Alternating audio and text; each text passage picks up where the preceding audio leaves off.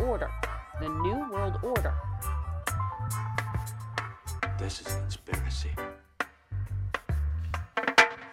Hey everyone, Wednesday, December 28th, 2022.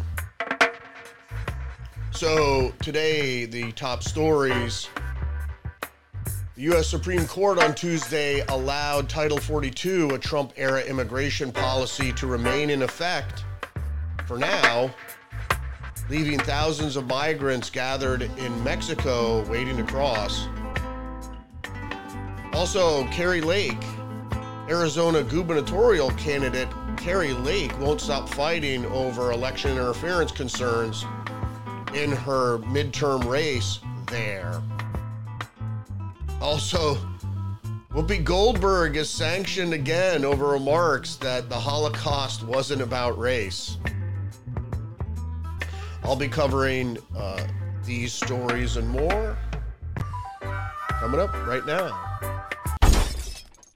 So today, from NBC News, Supreme Court keeps in place Trump-era immigration policy allowing asylum seekers, or as we like to call them, illegal immigrants, to be quickly turned away. Republican attorneys general from 19 states have filed a last-ditch effort to request to prevent the unwinding of Title 42, a policy that allows asylum seekers to be expelled quickly. And this is an article here by Lawrence Hurley. The court voted 5-4 to grant an emergency request by 19 Republican state attorneys general who sought to intervene in defense of the policy. The decision puts on hold the ruling by Washington-based U.S. District Judge Emmett Sullivan, who said the Centers for Disease Control and Prevention's implementation of the policy was arbitrary and capricious. Well, conservative Justice Neil Gorsuch joined the three liberals on the court in voting against the request for a stay.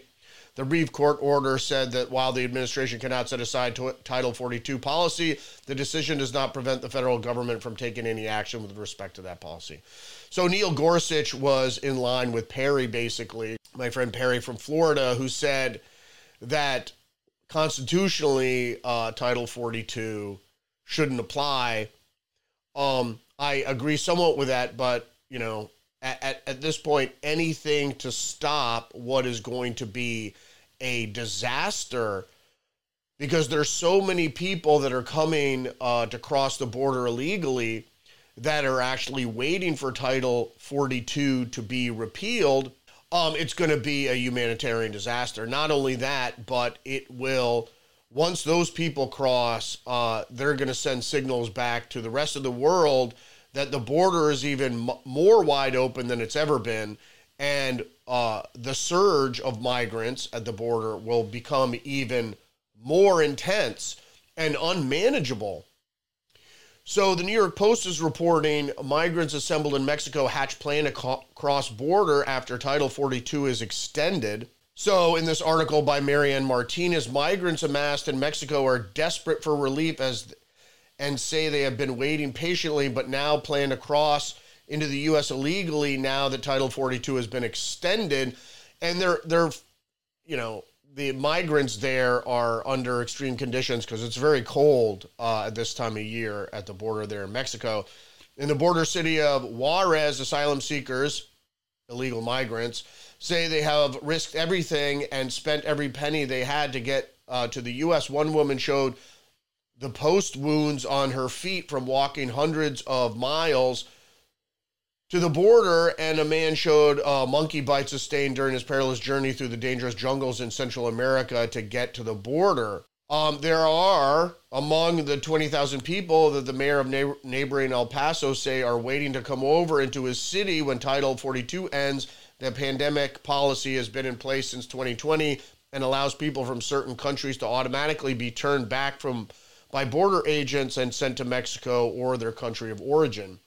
So, but only about an eighth of the border crossers are being expelled. So also from the New York Post, massive migrant tent erected at border in preparation for the end of Title 42. Most people understand that this provision is going to end soon, although the arguments will continue in an effort to stem the tide, or or the wave of illegal immigration at the border. In the middle of the West Texas desert, a giant tent bigger than a football field is being thrown up by U.S. Border Patrol as El Paso prepares for a human tidal wave to cross the border with Mexico as soon as the Title 42 health policy comes to an end. We might see the tidal wave come across regardless of whether Title 42 is repealed. So moving on to the next story, Kari Lake won't stop appeals lawsuit defeat and $33,000 in fees. In this Newsweek article by Caitlin Lewis, election denier and former Arizona Republican gubernatorial candidate Kari Lake promised that she won't stop fighting after her election lawsuit got struck down in court. Lake, who lost to Democratic Governor-elect Katie Hobbs in November, attempted to challenge the election results in a suit filed this month, accusing Hobbs and Maricopa County election officials of intentionally interfering with the midterm vote. They had to put intentionally there because it was proven that they did interfere, but the hurdle is Kari Lake's legal team had to prove that they did it intentionally to hobble the election results, and they couldn't prove that it was done intentionally. They did change the heater and the printer ink settings intentionally, but Kari Lake had to prove that it was done with a specific reason of changing or fraudulently affecting the vote. And on top of that hurdle, Kari Lake had to also prove that the amount of votes affected would have caused her to win. So it's the same thing with Trump. There are multiple hurdles you have to face when challenging elections. You can't just prove that there was some fraud. You have to prove that there was enough fraud to change the election result, and you have to prove that the fraud was intentional, which means like what you have in Florida going on is that they're not convicting these felons who voted when they weren't supposed to because they said the felons didn't know that they weren't supposed to vote. So they weren't convicted. Ignorance of the law is no defense. So it goes on to say the former candidate who was backed by ex-president, and they keep saying ex-president. When you refer to all other presidents, it's always former President Barack Obama or President Barack Obama. They've never used ex-president before, except in the case of Donald Trump. Again, mischaracterizations and use of language to stupefy the public and the readership. And she was backed by former President Donald Trump, faces over $33,000 in legal fees for witnesses who helped defend Hobbs. And so defense witnesses were paid. I don't understand. That helped defend Hobbs and election officials in the suit's two-day trial. The defendants had filed a motion to sanction Lake and her legal team for nearly $700,000 on Monday. It was actually $500,000 reported in other papers. But Maricopa County Judge Peter Thompson said, who had presided over the case, denied the request and the decision. Of course, because this isn't a civil suit against two private parties. It is a civil suit. It's a legal suit, but it's a civil suit by Kari Lake against the government of specifically the Secretary of State's office, which is part of the government of Arizona. So it's not like two private parties hashing it out. So you can't get reimbursement for something that the state is paying for, because using taxpayers' dollars, which is at that point property of the state. They're not two, and that doesn't work, like I said, because it's not two private parties. Lake spoke with conservative podcast host Steve Bannon on Tuesday to discuss proposed sanctions from Hobbs and said that the motion was outrageous. I won't stop, Lake said, while appearing on Bannon's War Room. If they think this will make me stop, they're wrong. Good for Kari. Lake also filed an appeal in Thompson's decision to dismiss her case on Tuesday and told Bannon prior to filing that her team was unable to present all of their evidence in shortened window of the trial. We had so much evidence in the case, Lake said. We wish we could have presented it to show the whole world in court, but we only had 5 hours to make our case, which is very unfortunate for the people of Arizona. So her court trial, her effort was hobbled by the judge, or so Kari Lake says. So moving on from the New York Post again, Whoopi Goldberg forced to apologize again for repeating Holocaust slur. She basically said again that the Holocaust wasn't about race. And the problem is with black, I don't want to generalize black people, some black people is they only look at race through the eyes of being African American or black. So if you don't have a different skin color, they say that isn't about race. But race is a broader term that just doesn't encompass people of different skin color. And that's how you know that the brainwashing works on people like Whoopi Goldberg. Because when they hear race, they immediately think of their blackness. And to be perfectly clear, sub-Saharan blacks are not the same as sub-Saharan blacks are not the same as North African blacks or North Africans. Sub-Saharan Africans are not the same as North Africans, etc., etc. So race is a loose term that encompasses different groups of people that have some hereditary lineage. So just because you're black, you might, not be of the same quote unquote race, but people of color look at it as the same thing with Hispanics. Some Hispanics are mixed with indigenous South Americans, etc. So it's not the same race. It's a convoluted thing, but the Holocaust was about race because if you consider the Jewish people as Hebrews, they are a race. So it just shows her ignorance. But I'm just trying to state the case. I understand where she's coming from, but it's an ignorant position. So in more news from Associated Press, making pig livers human-like in a quest to ease organ shortage.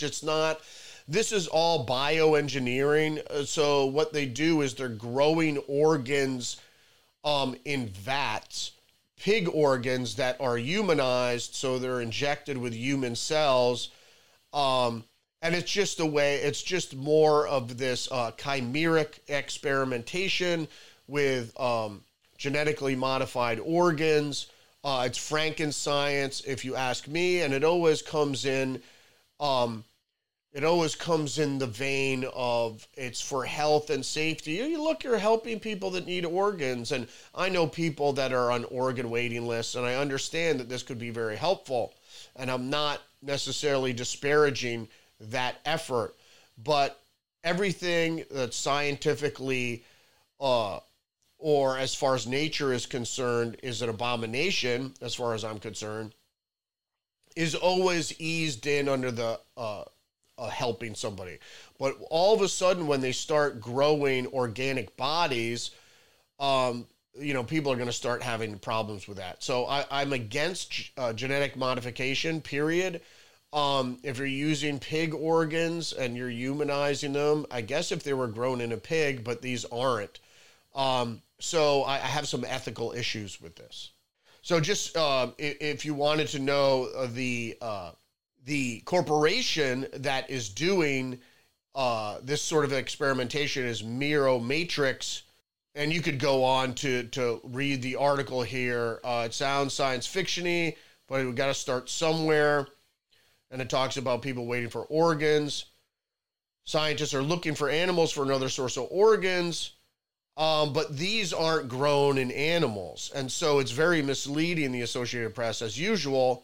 Miromatrix approach stems from the research in the early 2000s, regenerative medicine, which is good. I believe in regenerative medicine, but Miromatrix sits rows of large jugs pumping fluid and nutrients into livers and kidneys in various stages of metamorphosis. Then they talk about xenotransplantation. Okay, from France 24, Brazilia's entire police force to deploy for Lula's inauguration ceremony amid fears of violence. It's the same playbook from the Democrats. It's, oh my God, people are questioning the election, so there's going to be violence. And something occurred that seems to me like a false flag. Brazilian President-elect Luiz Inácio Lula da Silva inauguration will be secured by 100% of the capital's district's police force. Over the weekend, a man was arrested after allegedly placing explosives in a fuel truck near Brasilia's airport, hoping to sow chaos ahead of the inauguration Sunday. The suspect was a supporter of Brazil's outgoing far-right president, Bolsonaro, and told authorities he wanted to prevent the establishment of communism in Brazil under leftist Lula, who is a communist. But the device did not explode. And so anytime you see something like this where it's a foiled plot, it sounds like a false flag, and it just gives an excuse to get more draconian with the authorities and their police state tactics, and that's why they mobilize 100% of the police force. But in the mind of the people, it labels Bolsonaro's supporters as terrorists. Same playbook that they did here. They cheated that election as well. If you looked at the protests, I doubt Lula could get millions of people in the street like Bolsonaro did. Even the indigenous people of Brazil were supporting Bolsonaro. They believed in a nationalist state. And we just went over this the other day where Bolsonaro's legalization of civilian firearm use actually brought crime down in the major cities. And before I go, I just want to go to the New York Times and show misinformation and mischaracterization. So their headline is, as COVID-19 continues to spread, so does information about it. Doctors are exacerbated by the persistence of false and misleading claims about the virus. And by Tiffany Sue, who is Asian. And Tiffany writes, as COVID cases, hospitalizations, and deaths rise in parts of the country, myths and misleading narratives continue to evolve. And basically the myths are that ivermectin can help, that the virus was created in a lab, and between the virus and the vaccine, they've had globally a severe uptick in death rates among healthy individuals between 18 and 65. And so an Australian researcher collected more than 500,000 conspiratorial and misleading English language tweets using the terms deep state, hoax, and bioweapon. All things exist. There is a deep state. There are hoaxes. And more than likely, COVID-19 was developed as a bioweapon. Now, if it is a bioweapon, it might have deleterious effects on the human body that may continue for decades or whoever contracted it their lifetime. And basically what the vaccine does, it doesn't only fill you with the spike protein that's supposed to be the dangerous part of the virus, not the virus itself, but its spike protein, which replicates in your body, but also it makes you more susceptible to COVID after you take the vaccines. So it's the vaccine is actually an enabler for people to get COVID. So, and I've been doing a little more research, and it seems that part of the youthful, healthy die-off are people that haven't taken the vaccines but have gotten COVID, or maybe unknowingly. So there is something going on. We're not really sure what it is. Researchers say that the volume of toxic material surged last month with the release of the film that included baseless claims. COVID vaccine set off the greatest orchestrated die-off in the history of the world. They won't name the film. The film is Sudden Death? Died Suddenly is the name of the film. So, but they won't put it here. Falling over, the protective barriers are falling over in real time. This is both interesting and academic, absolutely terrifying. There's something strange going on here with COVID. A lot of people can't put their finger on it. Some people are making some very real speculations. It's not misinformation. Like, I looked at the data and it showed that the vaccine was a new technology. I wasn't prepared to take a new technologically vaccine. It wasn't really a vaccine, but a genetic therapy. And then early studies showed that it didn't really work, or if it had some effectiveness, it waned only after a few weeks. And then after those few weeks, you became even more susceptible to the virus that you were trying to prevent. So that's it for me, Rudy's Revelation. Don't forget to like, subscribe, leave a comment down below, and check me out on social media. Twitter, Facebook, Get Our Minds. See you tomorrow.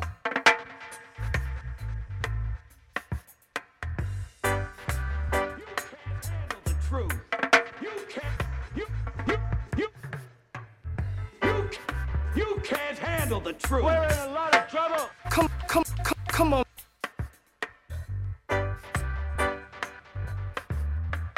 Come on, man. I ain't finna go Alex Jones level on y'all, man.